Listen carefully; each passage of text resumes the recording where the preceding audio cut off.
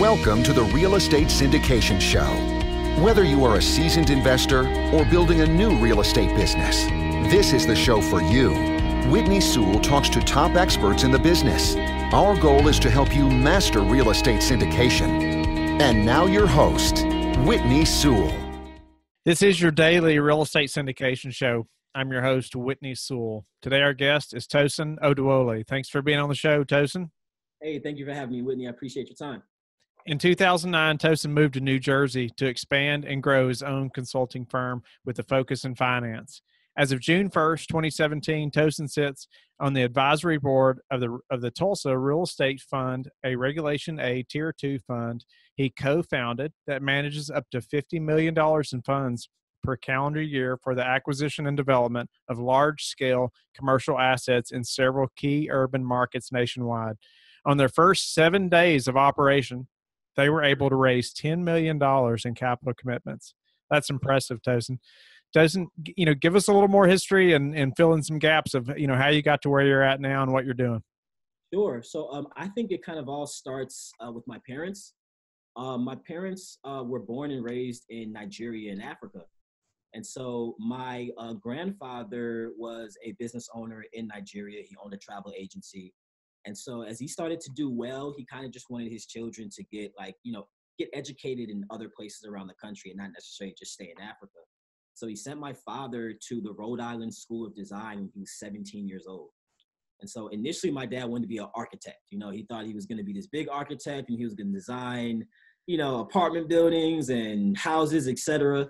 And I guess probably like his second year into that architectural program, he decided it wasn't what he wanted to do, and that he wanted to get into computer programming. So IT kind of exploded a little bit in the 90s, in the late 80s and early 90s in the States. And so he kind of, turned into that. And he bought a little bit of real estate to rent out to kind of just supplement his income so he could take care of his growing family because, his IT company actually went bankrupt very early on. And so, my dad just was always like a business owner type of person.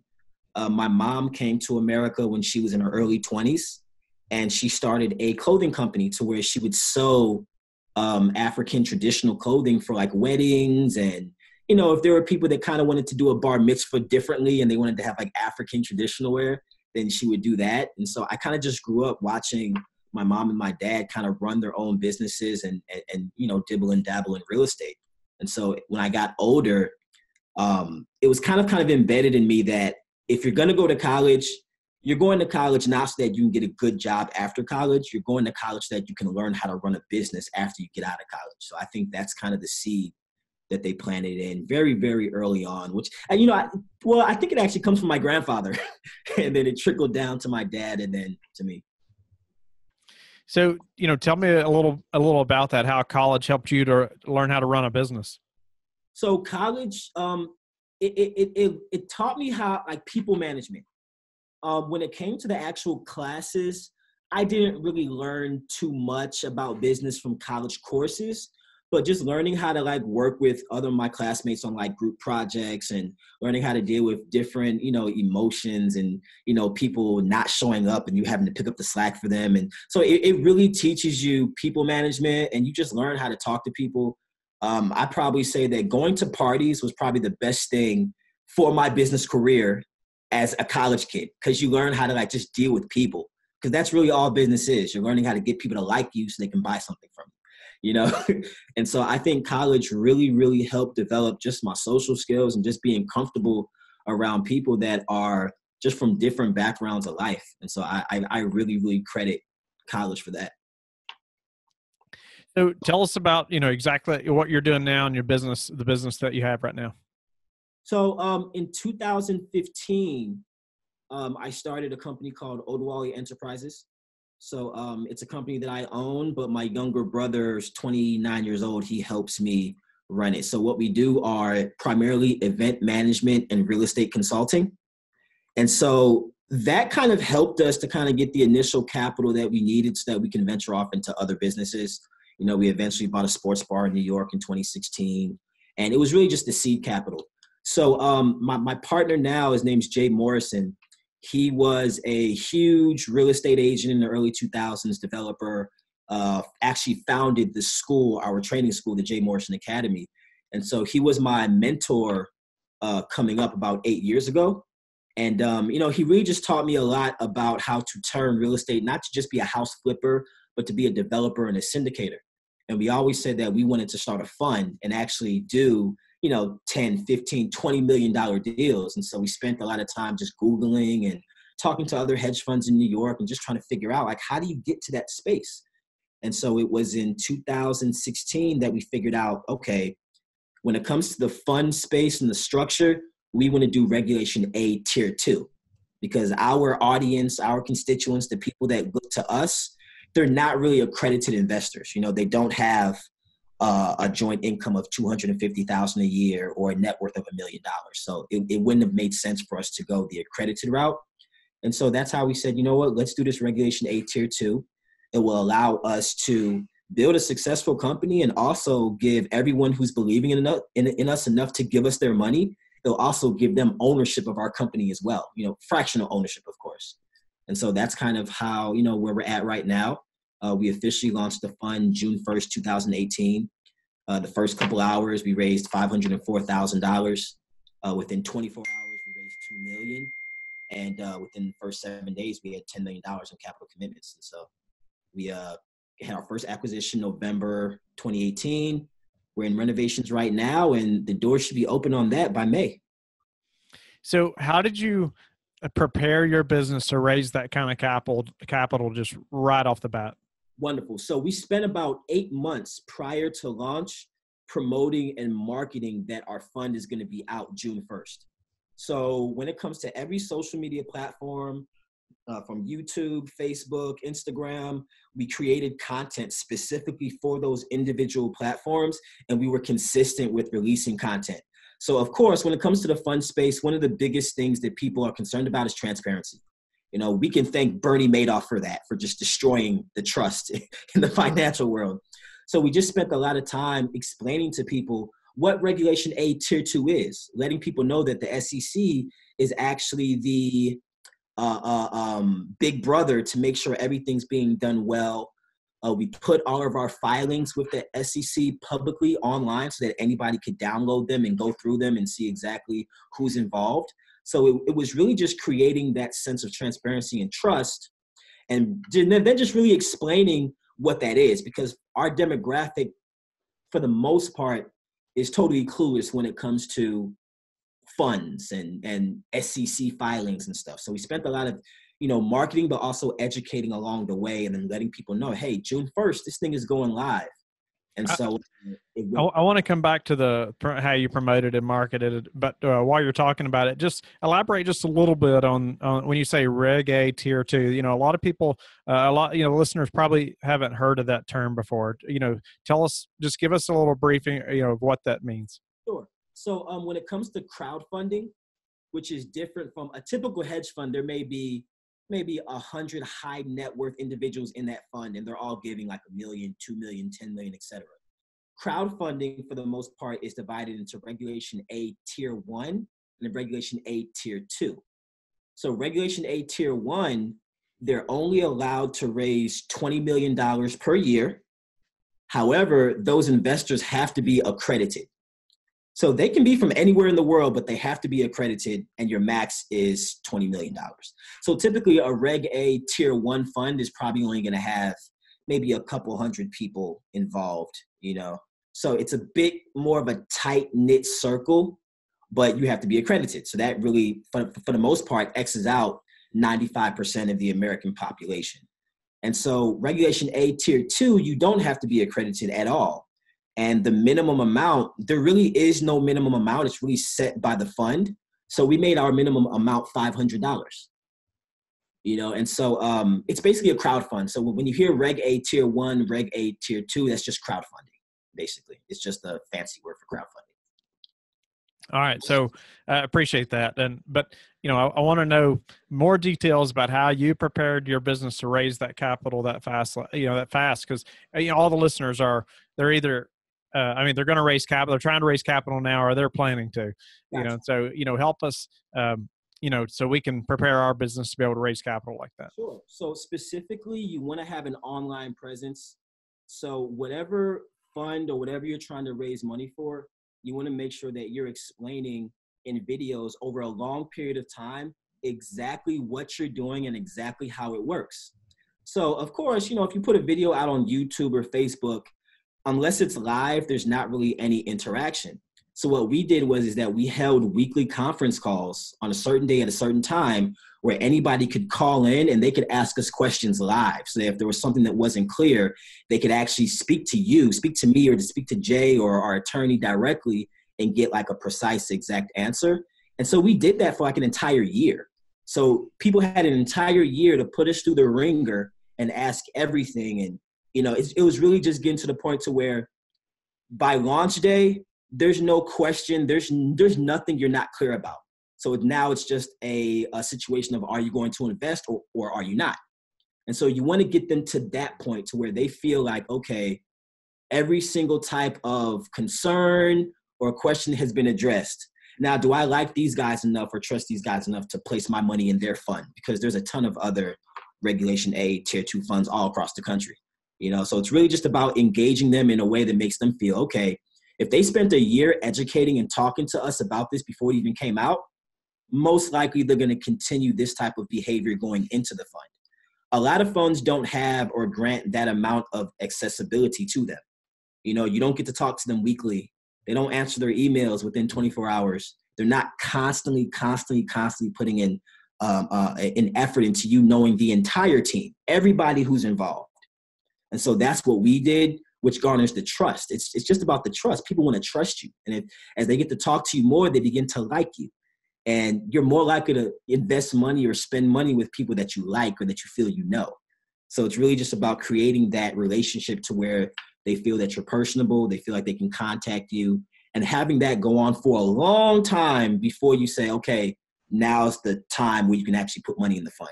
And so I think what we did is not really unique. I think anybody can do it. They just got to copy what we did.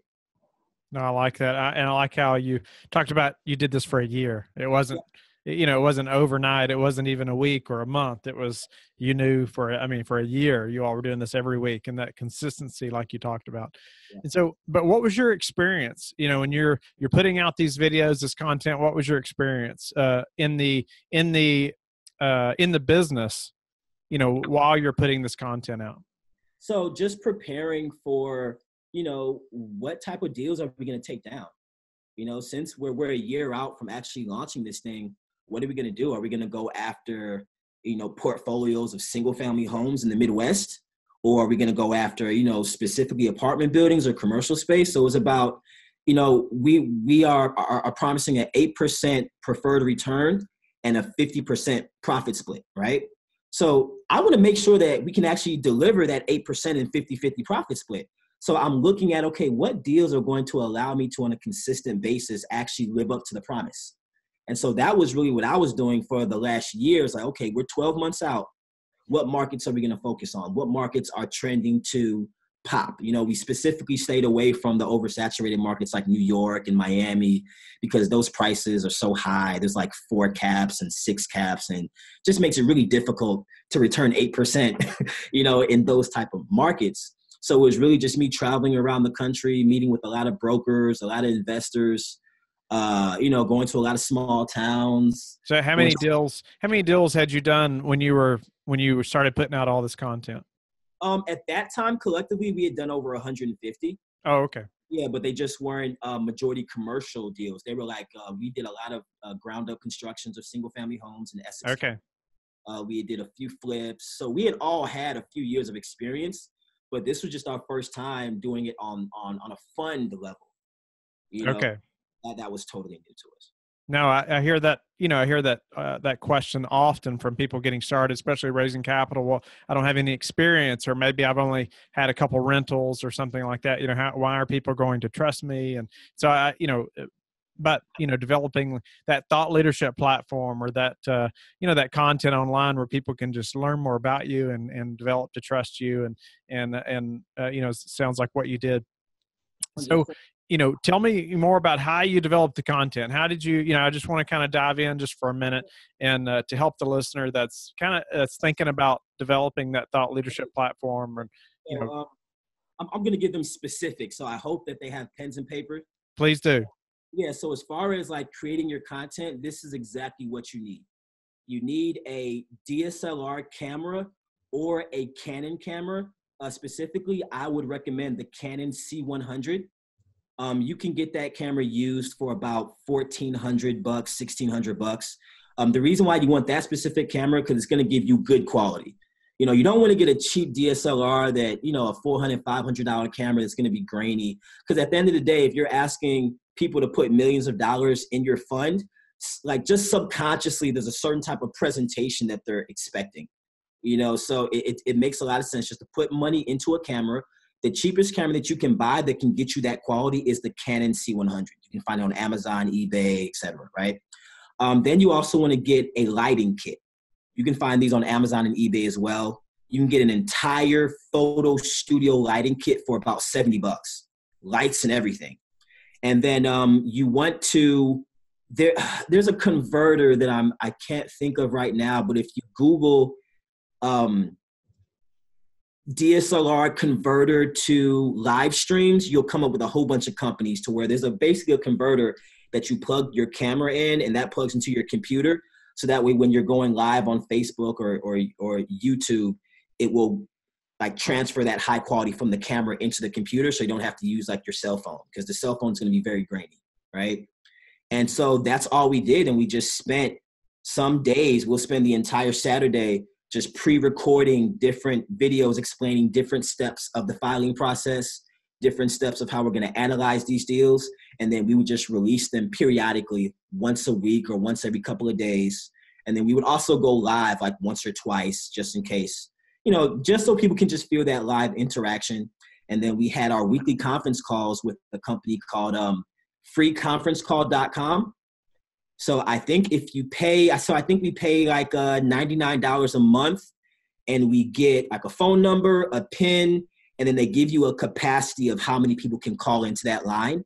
And so if I'm not mistaken, the cheapest package is like $99 a month, and you're allowed like 100 people that can call in. And so every week we just made sure that, we promoted, hey, on Wednesday at 8:00, call into this number, put in the PIN, and any questions you guys have, we'll answer. And we let them put us through the ringer. Like, ask us anything. If you're an accountant, if you've been in the real estate space before, you're not a beginner and you actually know something about this, ask us that question. And so we did this for an entire year. It really wasn't costly as far as doing that. It was more of just the consistency, just reminding yourself and reminding everybody, hey, make sure you have a clean haircut. We're going to be recording tonight. Make sure, you know what I'm saying? So it's more just about the consistency of just making sure we're putting out this content all the time. We also archive those calls so that people who weren't able to make the call can go back and listen to them on our site. And then on YouTube, you can just type in Tulsa Real Estate Fund or Jay Morrison Academy, and you'll see all of our live videos. And, you'll be able to, you can pretty much find all of those mentorship calls and discovery calls that we've had online. And so one thing that we did run into, which we didn't expect, was that initially there was a lot of pushback, I would say hate, from people that felt that we weren't qualified to do this because it was our first time. That's what I was looking for. We got called all the names in the book. We got called scammers. We got called fraudsters. The NFL Players Association actually put out an investor alert because we've been personally managing and coaching NFL players for years. And so they were saying good things about us because we've made a few players a lot of money. And so it was getting around. It was like, hey, if you're young and new in the league, you want to go to these guys. And so I don't know, the NFL, I think they already have their own advisors that they kind of push on to people when they get into the league. And so if we're taking business away from you, it's like, hey, so that they put out an alert saying, hey, just be careful about these guys. When they were younger, they had a few run-ins with the law. Not saying they're going to do anything wrong, but just so you know. And so we had a lot of that pushback, and it was like Warren Buffett's first time making $1 billion was his first time. So because he had never done it before, does that mean he's not capable of doing it? It's going to be your first time for anything that you're doing that's new. So sometimes there is no way to prove your credibility in the new venture, but you show, okay, in everything I've done before in the past, I've done well, I've been honest, I've been transparent, and there's nobody who's worked with me that can walk away and say that they lost money or that we handled them in the wrong way. And so we were really just banking off of our reputation and knowing that we've done a lot of good. And so it was really only about 5 or 6 people. They were YouTubers that have like YouTube pages, and it was just a topic for them to talk about. But after we raised that money in 7 days and made our first acquisition and everything's going as we said, it's just been crickets, so. Now, So, yeah. I appreciate you talking about that because I know a lot of the listeners are right there. It's like, well, they don't feel like they have any experience in getting started. And I mean, I can relate, starting a podcast and it's all that was new territory, for me. But however, you just got to jump in there and keep it going, right? Keep doing it and keep pushing forward, be consistent. But, how did you overcome the slap in the face? Really, when that happened, you all found that. I'm sure you were just kind of set back or discouraged a little bit. But how did you overcome that? It was very hurtful because we didn't feel that the people talking actually believed what they were saying. We knew that it was like clickbait. It was going to get them a lot of views because we have like a huge presence online. So I feel it was just people taking advantage of, okay, we do have a credible concern. You guys have never done this before. You guys are probably up to no good. And it was people just taking advantage of that to get more followers and get more subscribers to their pages. And it was very hurtful that, being that our fund is really community centered. And so we're not just taking people's money, we're giving them equity in our company. We're giving them half of our profits so that we can help a demographic of people who typically are locked out of institutional investments and giving them their way in, thanks to, Obama signing the Jobs Act. And so we felt that it's like you would think that people would want to cheer for you and root on for you and not try to find where there's holes, even after we've been transparent for the last year and some change. And a month before we launched, now you guys want to, like, what happened to all these questions? You could have asked them for the last year. That we've been advertising all these conference calls, all these live streams where you could have voiced all your concerns 12 months ago, 10 months ago. So it was really just like, okay, it comes with the territory. I mean, a lot of hedge fund guys get called nasty stuff, but, they just don't really talk about it. So I guess because we're more present online, then we kind of have to respond to it or address it because, you know what I'm saying? So it was more hurtful than us being, oh my God, they found out. Oh, the trigger's up. You know what I'm saying? So, yeah, I mean. So, Tosin, what do you tell somebody that's looking to get into the syndication business? What's that? 30 seconds of advice that you give someone passing by that learns about you and says, oh, what do I need to do? Find a really good syndication attorney, because they're the one that are going to take you to the promised land. You want to make sure that they've done this a few times because there's so many, ins and outs when you're dealing with the SEC. And if you just get some new guy who doesn't know what they're doing, and it could make your process longer and more expensive. And so our whole audit, our entire filing process with the SEC took 16 months. And we had a great attorney that actually fast-tracked us. So if you really want to do it right, I would just say find a really good attorney.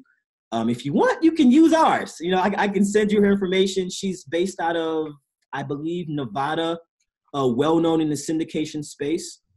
And so, I would just say find a really good syndication attorney because they're going to really, really save you a lot of headaches and save you a lot of money. So what's been the hardest part of the syndication process or journey for you? I think the hardest part would be,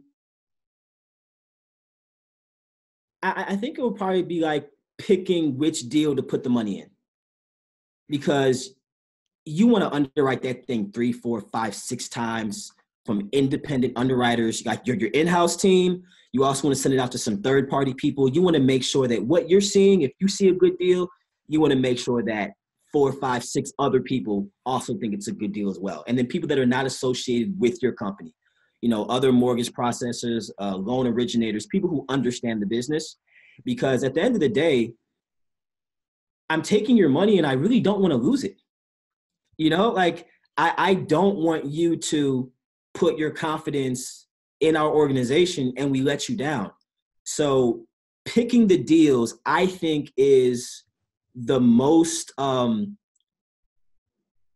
of the process where you really, really want to make sure that you're crossing all your I's and dotting all your T's and doing all of the due diligence that you can fathom, even if it costs you money out of your own pocket. So it's just like, I'd rather measure 10 times and cut once, So, so that I would say is where you really, is the most, I guess, nerve wracking, if you want to say what's the most scariest part of it. But of course, at the end of the day, you do have to cross that bridge, but you just want to make sure that you're really, really making sure that you're not slacking with that process. Because at the end of the day, that's what you're going to be judged on. What deal did you sink the money in? So how did you overcome that? I know you talked about different people, but did you hire other people, and did you hire people outside of your company also? So we have an in-house underwriting team, and then we hired some third-party underwriters to kind of take a look at it from, a non-biased view. And then I really just looked at hundreds of properties. Us as a team, we looked at hundreds of properties before we picked this specific one. Not saying that you necessarily have to look at hundreds of deals to find a good deal. You don't necessarily have to, but we were like, okay, this is our first deal that we're going to do under this umbrella of Regulation A, right?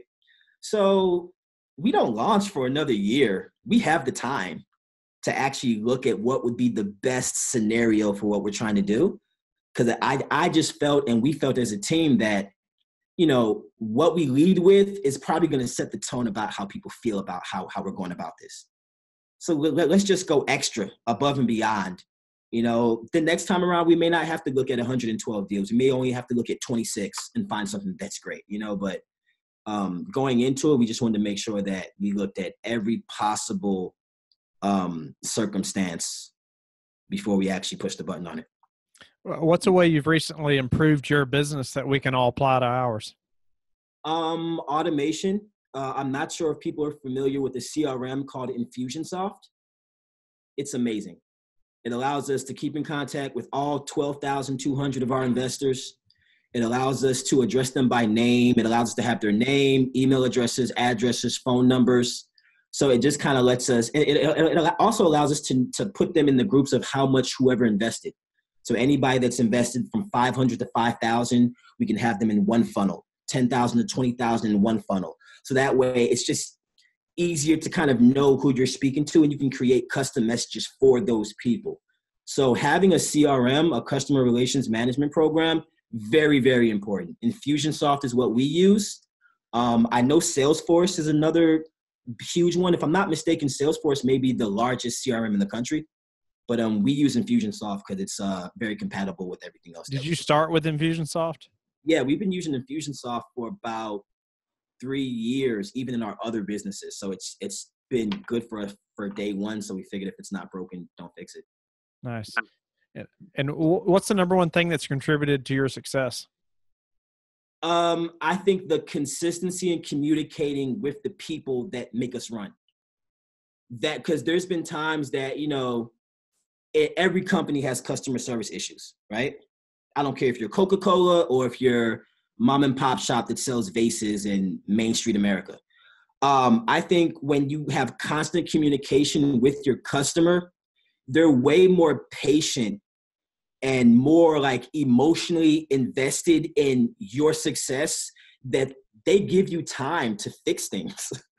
They give you time to work out the kinks. And so I think the communication has really helped us. So all those lives, all those conference calls, all those emails, all those, community events that we did. So since 2015, we've done something called a corner class, where we go to between 25 and 50 cities. We go out on a block, on the street. We set up a whiteboard and we teach financial literacy for free on the street to anybody passing by. And we do like a 25 to 50 city tour every year. And we usually have a turnout between like 60 to 300 people in every city that we go to. And so them knowing that, and we don't charge anything for it, that's totally out of our pocket. On average, it costs us about $6,000 to go to each city, because we have to pay for flights, We have to pay for our camera people to come. We got to pay for the hotels of everybody that's coming with us, the food. So it costs about $6,000 to go to each one of those cities. And then when we get there, we give out free books and we give out free pamphlets. And so these people have seen us in their cities for years and have talked to us directly, then follow us and watch us online and talk to us on the phone. And so that sense of community, that's the number one reason, not because we're geniuses or we just figured, we just cracked the code, but it's because we actually engage and keep in touch with our audience. And that is the number one, that's the only reason why we were able to do what we did in a 7-day period. So how do those people know you're coming? So what we'll do is on all of our social media platforms, we'll make flyers. They'll say Chicago Corner Class, June 25th to the 26th, and then we'll put the street corner where we're going to be at. And so we will release that itinerary for all 25 to 50 of the cities at the beginning of the year, so that all those people that follow us, if they're in those cities, they can mark it on their calendar, and they have a huge heads up before we even get there. Wow. So these people are already following you on social media. Some of them are. A lot of them don't even know who we are. They're just walking down the street and they see a group of people and they come and join, and they're like, oh, these guys are teaching financial literacy for free. And then they follow us. Wow. And then they give us their name and their email, and then they're in our funnel, and we take it from there.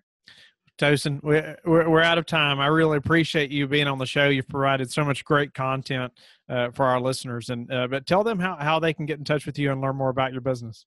Sure. You can definitely follow me on Instagram. It's Tosin_Oduwole. Tosin spelled TOSIN_ODUWOLE. You can also follow our fund's Facebook page, Tulsa Real Estate Fund, or check us out on our website, TulsaRealEstateFund.com or JayMorrisonAcademy.com. Jay spelled JAY, MorrisonAcademy.com. Great. Thank you so much again for your time.